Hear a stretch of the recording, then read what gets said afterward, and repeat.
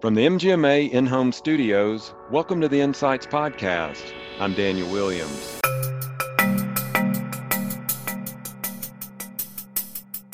The last 2 years have shown me that people really have decided what their priorities are. People have left their jobs because they want something else, and sometimes they find out they were wrong and they try to go back. People are reinventing themselves and finding out that's what they wanted to do. People are finding out how important their families really are. People have found out, I don't have to spend that much money and it's really okay. That's Susan Childs talking about the importance of priorities and finding out what really matters. We'll hear more from Susan in just a moment, but first, a word from our sponsors. Join MGMA's Medical Practice Excellence Operations Conference, May 19th through the 21st in Austin, Texas. The Operations Conference gathers business leaders and professionals from across the healthcare industry to discuss optimized medical practice operations that address some of the biggest challenges facing healthcare organizations today. Go to mgma.com/events to register. Let Scrub In Uniforms build you a free private uniform web store where you control what your team can buy. All of your favorite scrub, lab coat, outerwear, and corporate apparel brands at exclusive MGMA member discounts. Plus, your employees can do their own shopping anytime. Go to mgma.scrubin.com to learn more.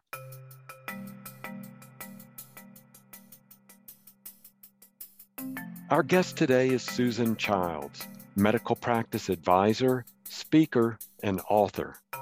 Susan's here today as part of our Leadership Insights podcast, and she explains the importance of priorities, finding out what's important in your life and your work, and bringing emotional intelligence to your personal and your professional lives. Well, Susan, thanks so much for joining us again on the MGMA podcast. Sure, thanks for having me. You got it. So we're going to be talking about leadership today. This is part of this new leadership series we launched this year. We've been so excited about it and the feedback we've been getting. So I just want to ask you, just right off the bat then, how do you define great leadership? You know, it's all over the map, but it really centers down to one thing. I've written a lot about leadership, and in interviewing CEOs and MD leaders and everything, I hear the same thing from everyone, which is they are there to serve. And that's what I find is that they are there. They make people better. They make people better than themselves. Michael O'Connell's spoken a lot on it. He's great about bringing out the best in everybody. They approach conflict. They're not afraid to do that. They build trust. And they also pay it forward, which I love, because once you get to that point of leadership, you want everyone to be there, and they surround themselves with really smart people. Like I said, they make them better. I just think they just make everybody better around them, and they are very even-handed. They're friends with everybody, work with anyone kind of thing. They have a good balance. And when you volunteer and when you give that, it really comes back. They do mentorship, and without even realizing that they're doing mentorship, just because people tend to follow them. Mm-hmm. It's so interesting. You were talking about paying it forward and volunteering. I was doing some research recently. April happens to be Stress Awareness Month, and there have been studies done that when they study stress levels of people, the levels of cortisol, the cortisol hormone in the system, that actually lowers when you're helping other people, when you're volunteering. And so it dovetails what you're saying. It's not only good for the company, it's good for your health to help out people as a leader. I believe that when you see someone smile and you smile back, that makes you feel good. When you're helping someone, nothing makes me happier than when I'm in a practice and I make it easier for someone to do their job. That's why I'm there. So yes, when you're helping someone and you can make it better for them, and the volunteering, you really do get back tenfold what you put in. You really do. Mm-hmm. Yeah. So thank you for sharing that. And I know not a lot of our listeners know you already for your affiliation with MGMA and being part of this healthcare community. over the years. But for those that might not, just walk us down memory lane a little bit. Talk about a little bit about some of the highlights of your healthcare career that have made you the leader that you are today. Well, I did not intend on becoming a manager. I joined a practice to do their accounting. I was in public accounting and I joined their practice to do all of the accounting. And then I was up front from 3 to 5 because Elaine went home. It was a great job. You learn so much at the front desk. It's amazing. And I finally went to the doctor and I said, I can't do this anymore. There's no structure. There needs to be a manager. And he said, great, why don't you do it? There I was. So I became the manager, and then I was there for 10 years. It was wonderful. I learned a lot. I was a manager for 12 years. And then I went out on my own, started my own consulting company. And that's when I got my fellowship, because I wanted the initials behind my name and everything. But I've worked with every specialty. I mean, it's just great. I love what I do. Yeah. So that's what I do now, do consulting and speaking and stuff. Sure. And it grows. Yeah. Yeah. But the medical manager never leaves. I really appreciate that. No one, unless you've done it, you really don't know. Right, right.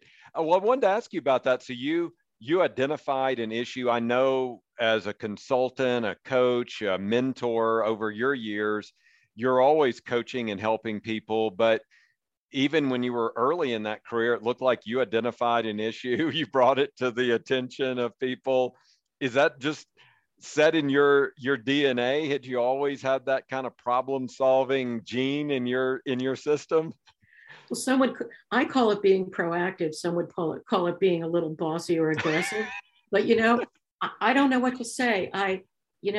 We make our world happen. We sit back. But you know what? Talk about leadership. Leaders don't wait for things to happen. They make things happen. And I remember before I became the manager, a PA walked by my office and she had the old administrator sign and she put it on my door. And I said, I'm not the administrator. She said, it's okay. We know what you do. So I think there's leadership in everybody. I think everybody has something to offer.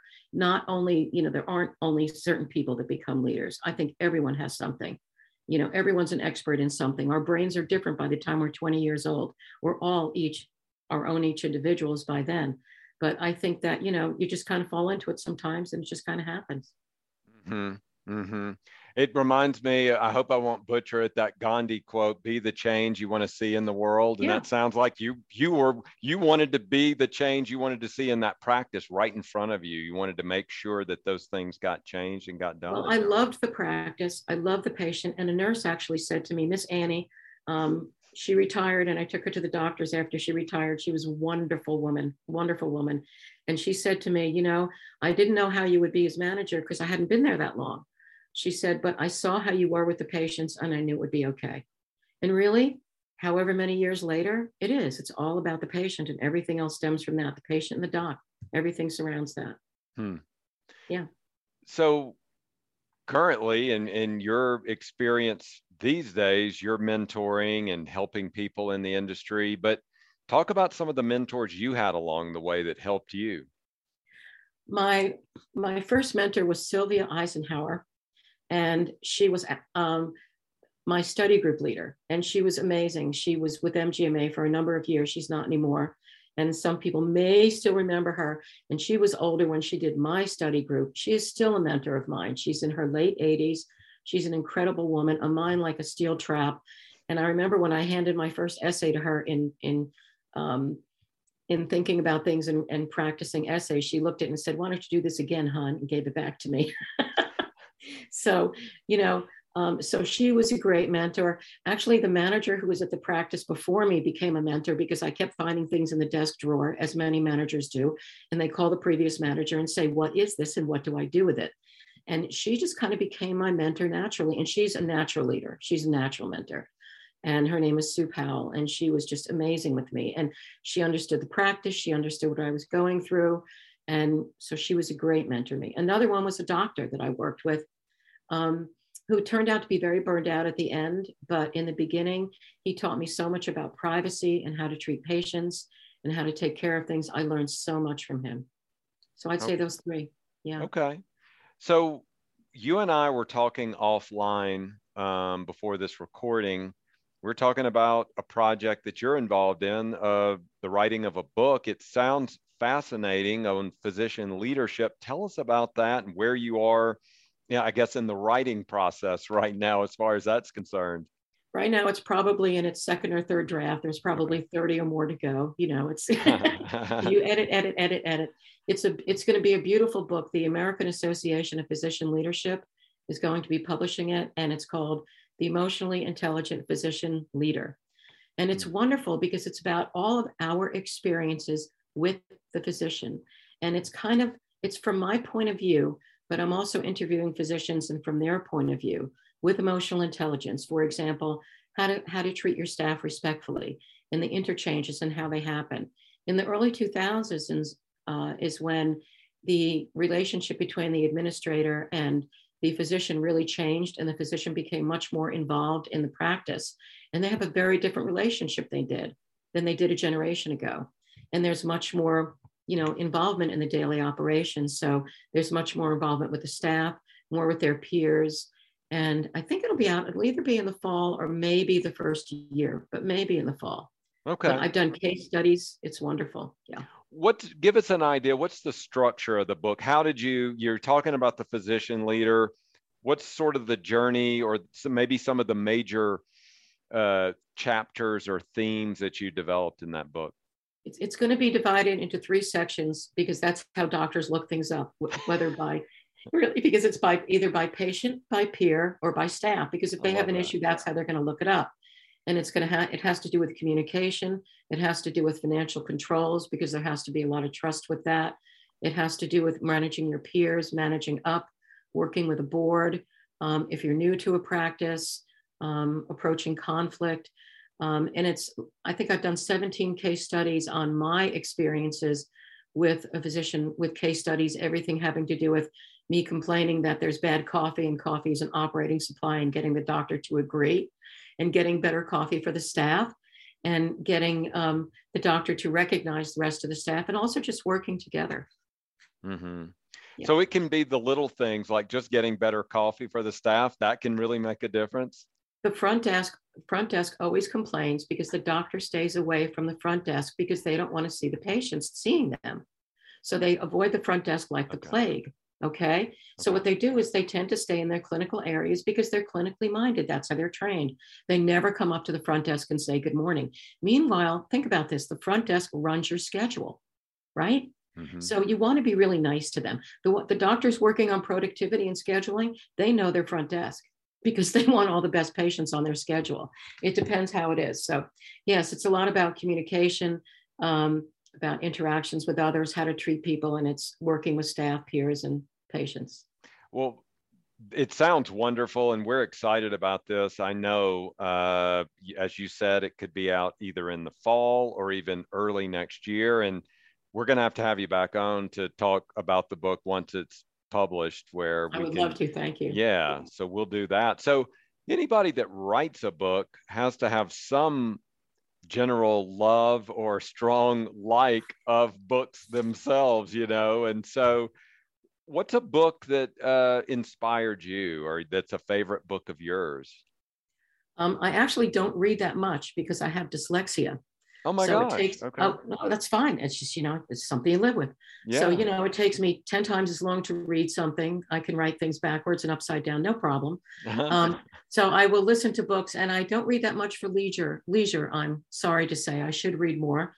Mm-hmm. But my two books that really for business that influenced me, I think Dale Carnegie's How to Make Friends, and what is that? Yeah, How to Win Friends. How to Win Friends and People. Influence People. Yeah. It's such common sense. It's so great. And there's this section at the end with how to make your husband and wife happy. It's hysterical, but it's good common sense. He's the one that said, what are the two things that people like to hear most? Their name and thank you. It still holds true. And it's very practical and common sense. And the other one, of course, is Emotional Intelligence, by Travis Bradberry and Gene Greaves. So those two are really good staples to go by. Well, good. I will put links to both of those books in our show notes, Yes. so people can. I know they're both classics. They've been around, but still, that's, as we find, as you were saying, some of that information is simple, but it's the stuff we need to be reminded. It's some of the simplest things, and I know that's part of being a good leader, right? Well, part of being a good leader is managing up and working with others, Dale Carnegie covered it a million years ago. Mm-hmm. It doesn't change. It just has a different name. It's like naming paints. It's the same thing. You can call it teamwork, or you can call it collaboration, or you can just call it respect. It's all the same thing. Mm-hmm. Yeah. Yeah. So I want to go back to the FACMPE. You had mentioned that you have that earlier. Talk about that, because that is a real decision to make for healthcare leaders to take that kind of a step, the kind of commitment that's going to take for someone, but then the difference it can make in their careers as well. So talk about your decision when you were, weighing the option of maybe doing that or not doing that, and then how you've been able to utilize some of that information in your own career. Well, I'm telling you, and I'm not, I mean, I guess I am promoting FACMPE because, well, first I was the advancement chair. So you asked the right person this question. It is so important. It is so important. I was at a CASEL meeting and I was up presenting for ACMPE, and someone said, they raised their hand and they said, very arrogantly, well, I just got my bachelor's and I just got my master's, and what is this going to do for me? And I just kind of looked at him, everybody was staring at me, and I had no idea what I was going to say. And I said, so when did you get that? And he said, a year and a half ago. And I said, that's wonderful. Congratulations. What has happened in the last year and a half in healthcare? I mean, if you wait 5 minutes, it will change. And the thing about FACMPE is you keep topical. You really keep topical, and you have to with healthcare. You get this incredible knowledge, this well-rounded knowledge along the way. Like, I knew a lot about accounting. I knew a lot about certain things, but I didn't know a lot about others. And when you get that fellowship and certification, it's not hard to do. You already know this information. You're just putting it on paper. And the certification, I think, was harder than getting the fellowship, just because I don't test well because of the dyslexia. Okay. So to me, getting the certification was harder, but that's not, again, it's not hard. It's what you already know. Many people take it the first time and they pass because they already know it. It's just fine tuning and taking the study group for a while. And then with the fellowship, everyone has experiences they can write about. Everyone has something they want to know about. And you get that knowledge along the way, but you create these bonds and these friendships that I've had since 2004 when I got mine. Venus Viscus and Tracy, all these great people that I've known for a really long time, Michael O'Connell. You make these affiliations and friendships and they don't go away. They're great bonds. Oh, that's awesome. So I want to switch gears a little bit then, not getting too deep into the pandemic itself, but it has been a huge disruptor to our personal lives and to the healthcare industry as well. So what is it revealed to you as a leader? The last 2 years have shown me that people really have decided what their priorities are. People have left their jobs because they want something else, and sometimes they find out they were wrong and they try to go back. People are reinventing themselves and finding out that's what they wanted to do. People are finding out how important their families really are. People have found out, I don't have to spend that much money and it's really okay, because you couldn't go anywhere. We couldn't do anything, right? And I mean, that's what I discovered anyway. And, I think that in the hiring, the staff shortage has been horrible. I applaud every single manager. Oh my God, like I said, the manager never leaves you. And every single day with people calling out, 5 people leaving, the turnover. I'm working with some practices right now where they're spending more time hiring people than anything else. And they can't even do their job, MIPS, everything else, forget it. They're just trying to keep people in there. I work with a practice in California that had to close one of their offices for a couple of weeks because they couldn't staff it. And they moved everybody to another satellite. And all the managers have covered for everybody. So I think we've all learned that what we're looking for in a workplace and in our family, and no matter what generation, and I'm presenting on this next week in California, no matter what generation, staffing, they all want the work balance. That's one thing they all have in common. I think MGMA just had that stat of 56% of people are looking for more money, but that's 44% that are looking for something else. Mm-hmm. And I used to work for the cheapest man on the planet. I've always had to promote a really good place to work. So if you promote a family lifestyle, if you promote respect, and if you feel a good value and a part of it, I think that's what people are really needing. And also practices are needing to kind of come together. I'm doing a lot of retreats, and practices are doing their own come together meetings because we've been handling things so disjointingly and so putting out fires and just trying to see patients and keep everything going. It's nice to have a good come together meeting or party or retreat or whatever, just to say thank you. And yes. Yeah, for sure. And as far as these last, I guess it's been about just over 2 years now, so about 25 months since the pandemic really kicked in. What have you added to your toolbox? I know that you've been working on this book. You're in, several drafts into it now. Is that one of the things that's expanded you as a writer, or I mean, what would you say it did to you in your toolbox? I mean, it just made me more aware of what was really going on. It just built upon what I was already doing. It didn't really change anything other than I didn't spend any money, didn't get to go anywhere. But other than that, I was able to be at home, working at home. I was very fortunate. I didn't have to deal with the staff of people or doctors or, someone coming down with COVID or a patient giving me a hard time about wearing a mask. I didn't have to deal with all of that. So I had it really easy. So I was just really able to do what I was doing and make it better. I actually visited my brother who was very sick several times. So I was able to do that. Well, that's good. That's Yeah. good. I want to touch on one or two more topics before we sign off. So one of those is staffing. So as you know, and all of our listeners know, staffing is just a huge, huge challenge in healthcare right now. So do you have a success story with us that you can share with us about how a successful leader has, helped improve that staffing issue, those staffing challenges at a practice? I mean, everyone's had them. And really, money seems to be the qualifier. I mean, a lot of people were underpaid. Mm-hmm. But small practices can only afford so much. They really can only afford so much. A family practice gets squat. I mean, they get nothing from insurance companies. If you're a specialty, maybe you can build a little more, and even they're getting screwed on it. They're just, I mean, Blue Cross just sent a bunch of letters to a bunch of people saying, take lower rates or you're going to have to go according to the, the new, the cost share, not cost sharing, but, giving out the amounts, No Surprises Act. You're going to have Mm-hmm. to follow that if you're not part of it. So you either take lower rates, or you're going to have to, or just do that for every single patient that comes through your door.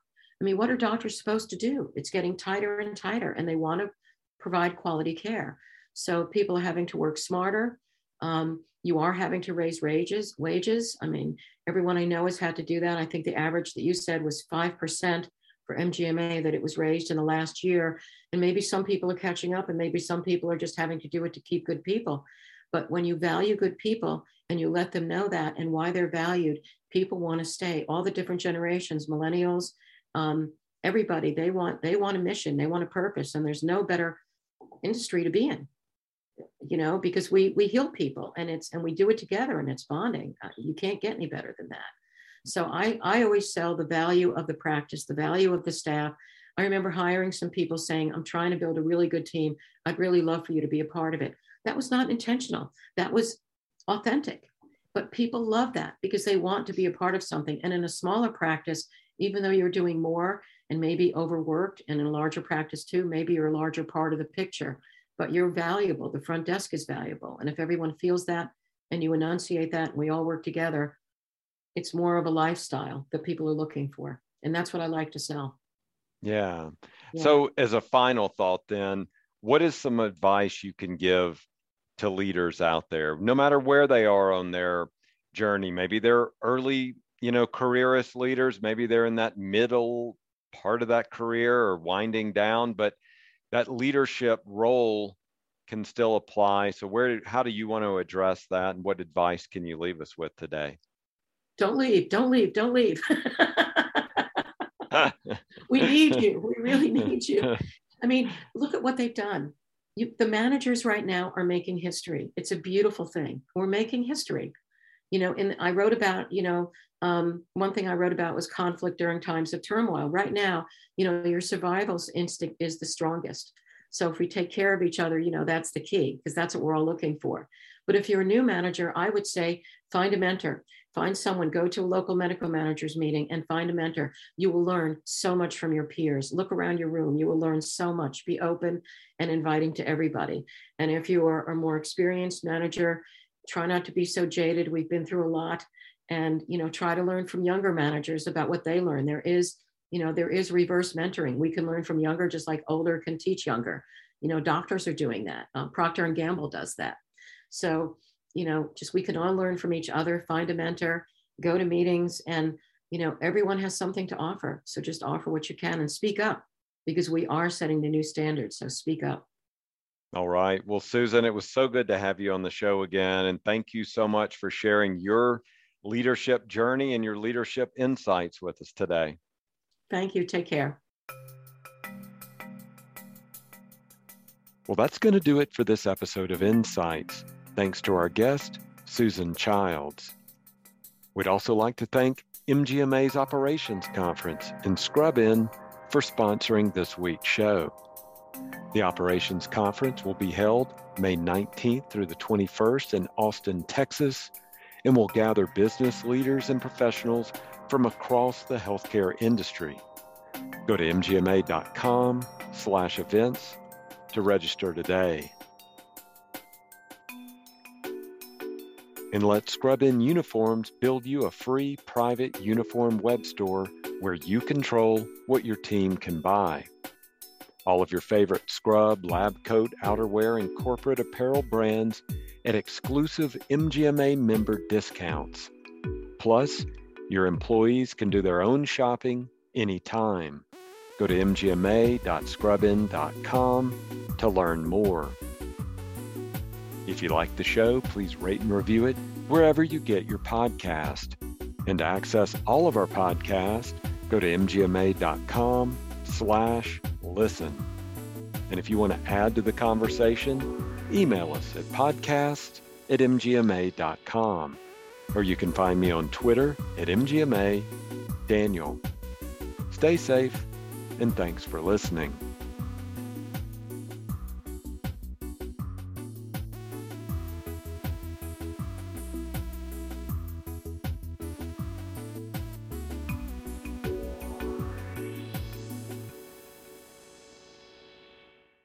Hi, this is Declan McGee, one of the producers for the MGMA Insights podcast. If you like the work we're doing, please consider becoming an MGMA member.